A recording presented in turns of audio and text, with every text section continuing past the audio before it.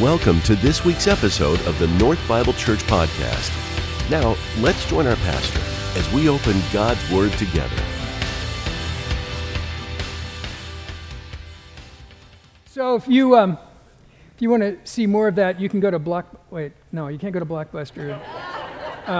You could hack into the Smithsonian and probably find that movie. But I played that because what that movie or what that scene in that movie does is it reminds us of how fast life goes and how easy it is to feel like that we're a bystander in our own story, that life is going so fast that we're kind of almost on the outside looking in, that it happens to us and that we're kind of powerless in it, and we're kind of moving through this so fast that it feels out of control to us, and we're not really quite sure what to do, but we kind of lift our heads, and we've gone from one decade to the other, and we don't even know how we got there, and it's a little bit unnerving for some of us, and there's a tendency then to just sort of settle in and try to slow it down somehow by not participating and allowing it to kind of go on with us, and we want to talk about that this morning, because last week we had this we talked about grabbing a word for this year. What would be a word that we could look at, my one word that God could use to transform us from the inside out and do something radically different in our lives this year. And I know that some of you thought about it, because I got some great emails and from people saying, I've got my list down to 15, and I can't seem to narrow it down to one thing. There's so many things in my life that I need to fix. And so I would write back and say, it's not about fixing all of these things, but it's about latching on to one thing that you want God to do in your life, one transformational thing that you want God to do in your life this year, and giving your focus and your attention to that. One guy wrote that I just about gotten it down to one until I asked my wife, and then my list grew again when she told me all the things I needed to do. But again, this isn't about fixing our lives. This is about allowing God to transform us. It's something that God does from the inside out. We used Romans 12:2, where Paul says, don't be conformed to this world, but be transformed by the renewing of your mind. And the idea of being conformed is outside forces shaping who we are, but the idea of being transformed is being shaped from the inside out by God's Spirit and allowing Him to do something.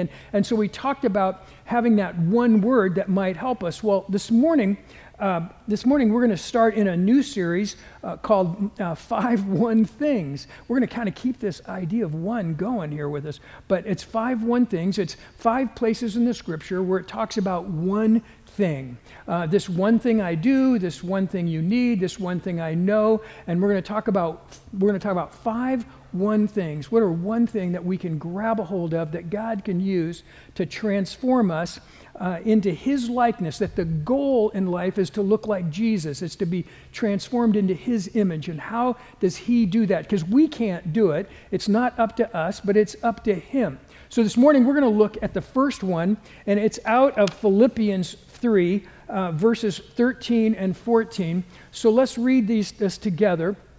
And just for clarity's sake, this word brothers is, the Greek word really translates siblings, so we could read it, brothers and sisters, I do not consider that I have made it my own, but one thing I do. There you go, there's the hot tip. One thing I do. What's the one thing I do? Forgetting what lies behind and straining forward to what lies ahead, I press on toward the goal for the prize of the upward call of God in Christ Jesus. Philippians 3, 13 of 14. So the Apostle Paul is challenging us. He says, brothers and sisters, I do not consider that I have made it my own. I do not consider that I've arrived or that I've accomplished it or I've gotten there. If you read the book of Philippians, there's a couple of things going on. One is that there's some religious or some Christians, Jewish Christians, that have decided that if you aren't Jewish, if you didn't grow up Jewish, but you come to Christ, that in order to really be a Christian, in order to really have Christ in your life, that you need to become a Jew first, and then you can be a whole Christian. That just following Christ isn't enough, but you got to add to it. And Paul constantly preaches in his writings that it's Jesus plus nothing, that we come to Christ as we are, and he accepts us as we are, and he takes it from there, that you don't have to add anything, you don't have to do anything, but it's about giving your life to Jesus. And so he's challenging this idea that they're promulgating, that you have to add something to your faith. The other thing that's going on is that these same people were telling folks that they had kind of arrived, that they were sort of perfect Christians. They did everything right. They prayed just enough. They acted just right. They had sort of arrived at this perfect spot in their faith. And so the Apostle Paul says, look at my life. I haven't arrived yet. I haven't gotten there yet. I've not achieved perfection. We'll never achieve perfection. He says, I have not made it my own. I haven't accomplished that. But one thing I do. But one thing I do, he wants us to know, and this is what he says, that forgetting what lies behind and straining forward to what lies ahead, that Paul wants us to understand that he's given his whole life to something. That he says, first of all, forgetting what lies behind. There's a great old saying that we have a slide for it, that I give my life, where is it? We learn from our past, we don't live in it. We learn from our past, we don't live in it. That's the call that we have. Paul's saying, forgetting what lies behind, that I'm not captive to my failures, but I'm also not captive to my successes. It's not about what I've done, it's not about what I've accomplished, but it's also not about all the other things. In chapter 3 of Philippians, he gives his resume. He says, you know what, as far as a religious person, I was the most religious person you'd ever meet. I was a Pharisee, I was a teacher of the law. I kept the law with such zeal, with such earnestness, with such fervor, that I was a Jew of Jews. I had followed all of those things since birth, that I knew all of the verses that I was supposed to know. I attended all of the ceremonies and the rituals that I was supposed to attend. I did all of those things. I even persecuted Christians. I went after them. I told them that they were wrong, and I was part of the murder of Stephen. I was part of all of that stuff, and yet I forget what lies behind. He's saying, I forget my failures, I forget my sins, I forget all those things. Those things don't define me anymore, but I'm pressing forward, that there is something else going on in my life, that God has done something in my life. I've learned from those failures and I've learned from those successes, but I'm not living there. We all know people that kind of live in the past, right? I've got friends, and after, 10, 12 years since high school, don't laugh that loud. Okay. But after all these years from high school, when I see them, they still go back to those same stories. I'm thinking, you've been in a time capsule. What happened to you? That's still where they live. They're still living those old stories. There's nothing new. There's nothing exciting in their life. They're still back there. And that can happen if that's the best part of our lives was lived then. We can get stuck there. Or maybe we felt like we did so many things wrong when we were young, or at a different point in our life, that those things that we did wrong define us and we can never get out of it, that I'm always going to be that person. And the Apostle Paul says, forgetting what lies behind and pressing forward to what lies ahead. Forgetting what lies behind and straining forward to what lies ahead, I press on toward the goal of the prize of the upward call of Christ Jesus. He says, there is something that I press into. There is something that I go as hard as I possibly can. Well, it's really interesting, and we've had a movie clip, and we're going to have a couple of quotes, and so we're going to get a couple of Greek words in here this morning, but this idea of pressing is also in verse 6, and in verse 6 it's translated persecute.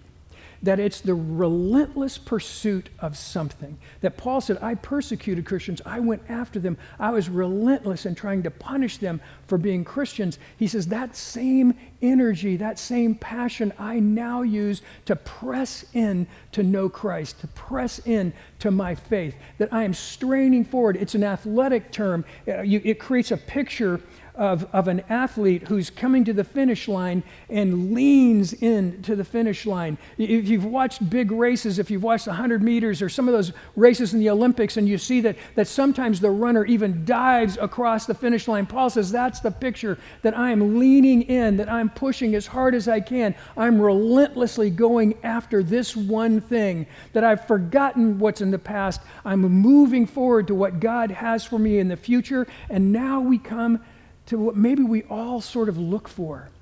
What's the prize? He says, I lean forward to the prize, the thing that I want to capture in my life. And he tells us what it is in verse 10. And this is what he says, that I may know Christ and the power of his resurrection, that I may know him and the power of his resurrection and share in his sufferings, becoming like him in his death. Now, we like the first two, right? The first two sort of, they work for us. So, that I might know him and the power of his resurrection. To know him it seems like a good idea. We love power, so the idea of we could get power, that seems okay to us. But then to share in his sufferings is sort of where you lose it. It's kind of like, okay, can I do 2 out of 3? Is this a multiple choice? Can I pick one and skip that last one and kind of move on? But Paul says, no, it's these 3 things, that I may know him and the power of his resurrection and share in his suffering. So here, let's just look at the first one. Here's your next Greek word. It's gnosko. It's to know, and it's not about knowing stuff. It's not about having information about things, but it's a relationship. It's built on experience, that I may know Christ, that I may know him, that I've experienced him. It's not just how much we know, but it's who we know. It's the depth that we know. It's the experience that we have in Christ. The Apostle Paul is writing this 25 to 30 years after he came to Christ, after he was on the Damascus Road and he encountered Jesus. Now he's writing this, and here's what Paul wants us to understand. He says, for the last 25 or 30 years, I've been following Christ. I've been straining forward. I've been leaning into who Jesus is. And after all this, here's what I'm going to tell you. I've barely scratched the surface. I am just beginning to know Jesus. And it's not because it's so hard, it's because Jesus is so big. He's so big, he's so powerful, he's so deep, he's so amazing, he's so great that you could spend the next 25 to 30 years of your life pouring in, pushing forward, straining to know him, and you would still just barely be getting started, not because it's so hard, but because he's so great that we can spend our lives getting to know him and never run out, never get to the end, never reach perfection, but we're constantly growing, constantly being challenged, constantly moving toward him in our relationship with him. That's what it means to know him. It means to experience him in life. And that takes time. And then he says to know him and the power of his resurrection. This word power is an interesting word for us too. It's the Greek word is dunamis. Anybody know maybe what English word we get from that? Dynamite. Yeah, it's dynamite. It's this explosive, that I might know the explosive power of his resurrection, the power that raised Jesus from the grave, the power that burst through when he came out of the tomb. That same power, Paul says, is available to us, that we can experience that kind of power, that we can know the God of the universe, we can know him intimately, we can experience him, and it's his power, it's that resurrection power of Jesus that transforms us. And sometimes we think it's about us, sometimes we think it's about what we do, and it's about the resurrection power of Jesus that lives in us. Can you imagine that? Can you imagine the power that brought Jesus from the tomb resides in us? That we have that to tap into? Our life should be really different, huh? But here's what he does with that power. He transforms us into the image of Jesus, that we become the visible expression of Jesus in the world, that he wants to shape us from the inside out. This isn't about you having the ability to walk on water. This is about you becoming like Jesus, to look like Christ, to talk like Christ, to express who you are in Jesus, to allow people to see Christ through your life. This is about us becoming less so that Christ can become more in our lives, so that we can be his light in a dark world. It's all about Jesus. It's not about us. Sometimes we get confused. We think of words like power and we think about us becoming powerful. And what he's saying is that it's about Jesus becoming powerful in you. It's the power that we have is because of who Jesus is. And it's the power to transform our lives so that we look like him. And so Paul says, that's what I lean into. That's what I'm straining for. That's what I've given my life to know Jesus and the power of his resurrection. What a remarkable idea. What an amazing thing. And here's what he's saying. He says that we settle. We kind of think it's when I was a teenager and then in my 20s and my 30s, and we live our lives and life kind of goes by us. And he says, what are you focusing on? What are you giving your life to? What are you straining for? What are you leaning into? Are you leaning into things that you don't need really in your life? Or are you leaning into knowing Jesus and the power of his resurrection? And then he says that last one that we'd rather avoid, and to share in his sufferings. To share in his sufferings. I prefer comfort. I prefer easiness. I prefer avoiding conflict, avoiding suffering, all of those things. But the Apostle Paul says this goes with experiencing Jesus. Because what happens in suffering is that we ask ourselves the question, what do I really believe?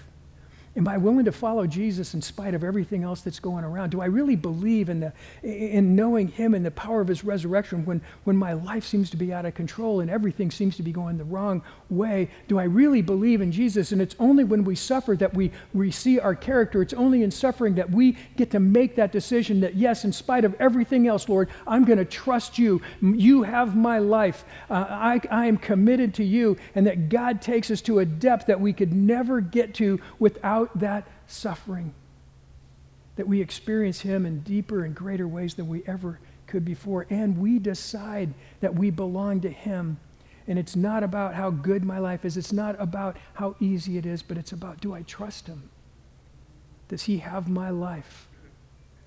Years ago, I had the privilege of spending an evening with a pastor named Richard Wurmbrand. And Richard Wurmbrand was a Lutheran pastor in Romania who loved Jesus. And in 1945, after World War II, the communists came into Romania and started shutting down churches and started changing the rules. And Richard Wurmbrand said, probably not on my watch. And there's a picture of him. And he began to preach and encourage people who are suffering.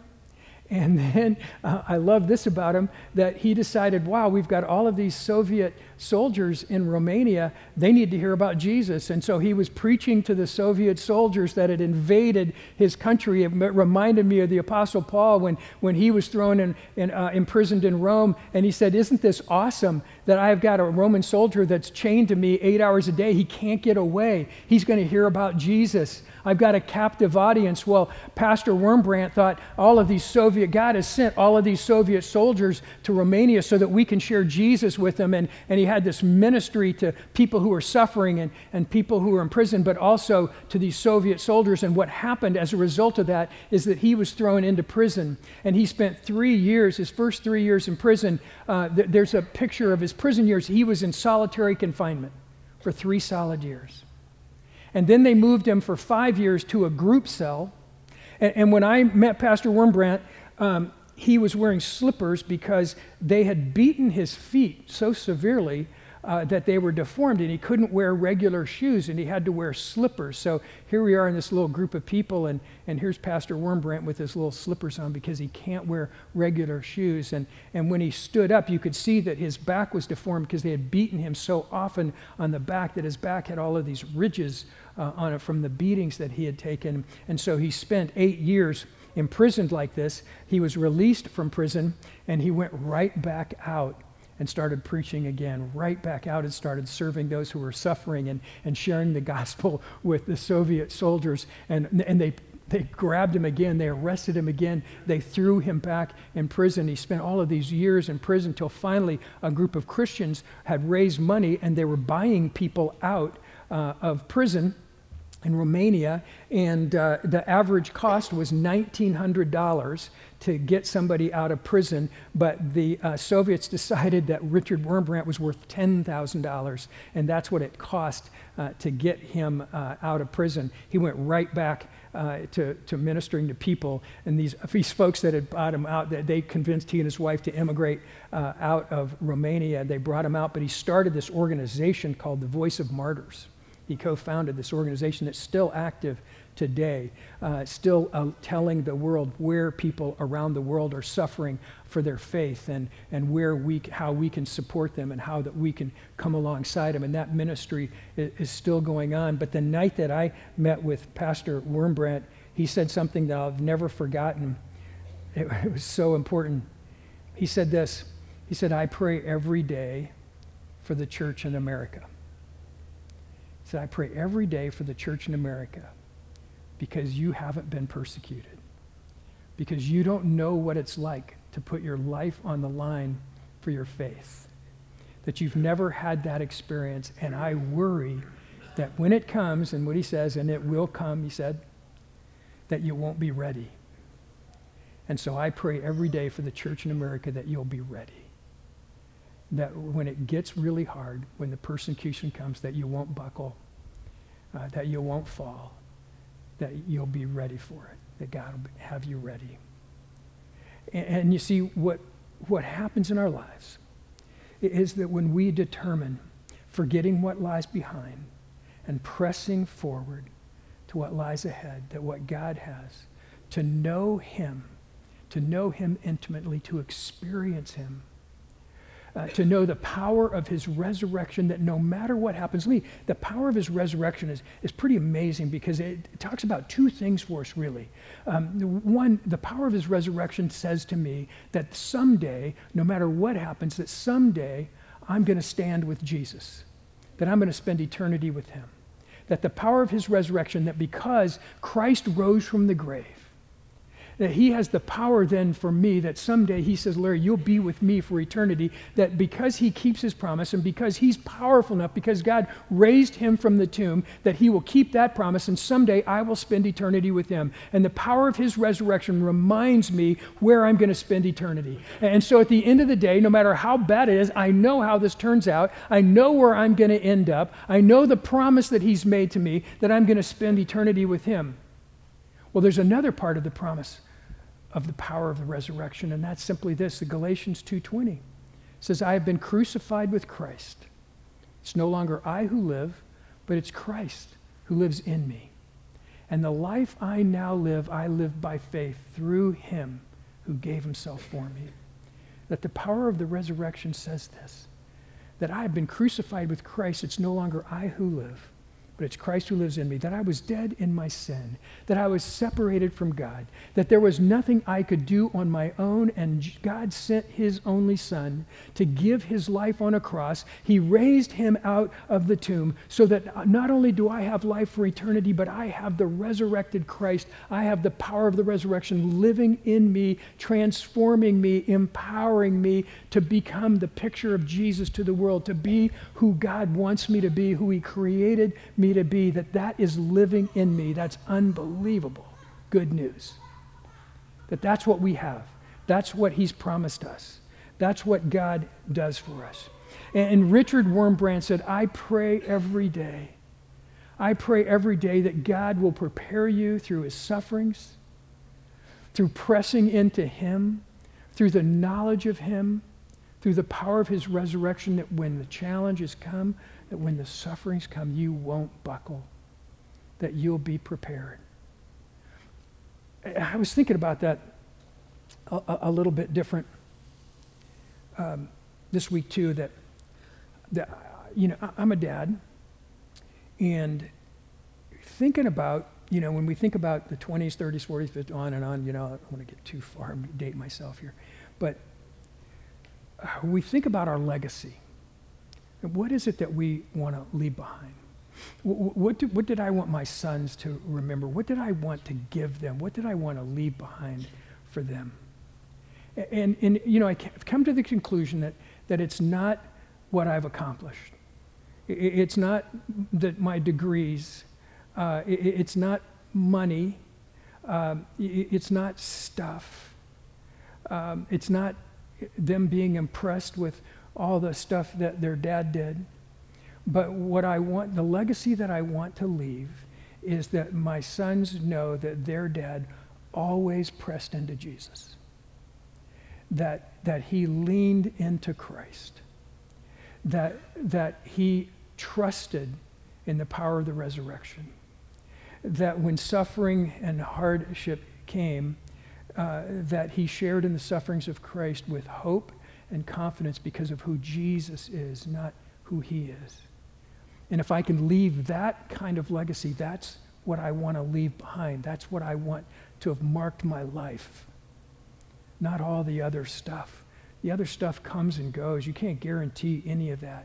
You can't make your kids successful. You can't make them have stuff. You can't do any of that, but what you can leave for them is a passion for Jesus. You can leave for them an example of what it means to lean into Christ, to know him, to experience him, to begin to grasp the power of his resurrection and to share in his sufferings. That we can leave, that we can model, that we can give. And so what really matters in our lives, that's what we want to leave behind, right? And when I look at what I want my life to focus on, I don't want my life just to sort of go by me. I don't want to be a bystander as my life kind of flies by. But I want to be in the middle of whatever it is that God is doing, and I want to be in the middle of what he wants to do in my life. I want to lean into Jesus. I want to pursue him relentlessly. I want to experience the power of his resurrection in my life. So how do we do that? That's the question, right? It requires our attention. It requires all of our attention. It requires devotion. It requires a commitment to say, Lord, I want to lean into you. What does that look like? How do you want me to do that? And here's the thing I want you to understand is that I don't think we can do it by ourselves. I don't want anybody to walk out this morning and say, I got to read my Bible 5 hours a day and I got to pray like 10 because I got to get all of this down. But I don't think that's how this happens, because we're going to fail at that. But we need each other. I had a friend tell me one time, Larry, if you want to be on fire for Jesus, then hang around people who are on fire for Jesus. Find some friends who love Christ and share that with each other. Share your life with each other. Do that together. Make that kind of commitment together. Live in community and help each other to be passionate about Jesus. Help each other to grow in Christ. Whatever it takes. We throw those words out so easily. The idea of growing in Christ or discipleship or whatever, we throw those words around. But what do they really mean to us? It means that I forget what lies behind and I press forward to know him and the power of his resurrection and to share in his suffering. That's what I want my life to be about. Theologian D.A. Carlson said this one time: Christians should never be satisfied with yesterday's grace, that we're always pursuing, that we're relentlessly leaning into Jesus, that we're always growing, that we're always going deeper into him, knowing that as deep and as far as we can possibly go, that he is greater than that. Paul says in Ephesians 3, he reminds us, he says that my prayer is that you will know the love of Jesus. You will know the height and the depth and the width and the length of the love of Christ. that we would get to that point, but we would still only be scratching the surface because he's that big. He's that great. And that's what we want our lives to be about. That's what we want to give our lives to. And we need to do it together. We need to be part of this together. There are no lone rangers. Nobody's good enough to do it on their own. But together, as we pursue Jesus and encourage each other, it'll be amazing to see what God can do. Together, as we tap into the power that raised him from the grave, it'll be amazing to see what God can do in our lives and what God can accomplish through us as he molds us, as he changes us. So we keep our eye on the prize together. So I'd like you to do me a favor this morning. As the band gets ready to come back up, I'd like you to stand with me and read this passage together, out loud, one more time. I know I'm kind of throwing you off. The pastor doesn't usually ask us to stand. This is kind of out of my comfort zone, but we're going to do this together. All right, so would you join me in reading these verses together? And it's brothers and sisters, by the way. Brothers and sisters, I do not consider that I have made it my own. But one thing I do, forgetting what lies behind and straining forward to what lies ahead, I press on toward the goal for the prize of the upward call of God in Christ Jesus. In just a moment, we'll rejoin our pastor for today's closing thoughts. But first, we wanted to thank you for tuning in. North Bible Church is located in Scottsdale, Arizona, and exists to equip all generations to love God, love one another, and love the world.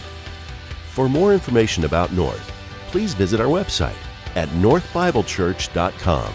Now, some closing thoughts from our pastor.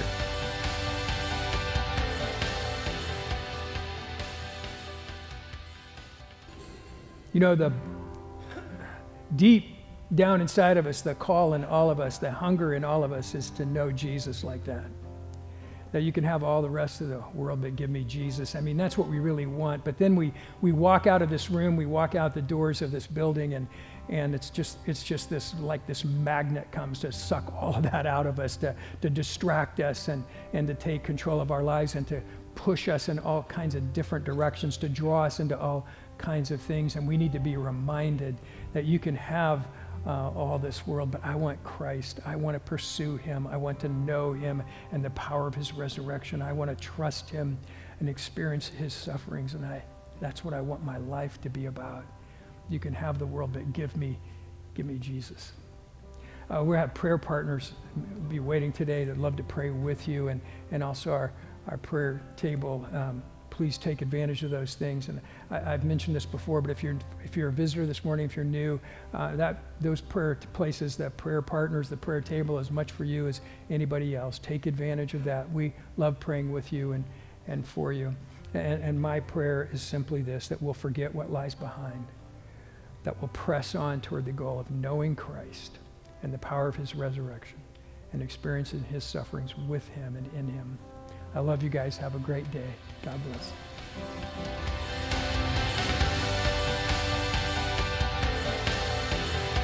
Thank you for joining us for this week's message.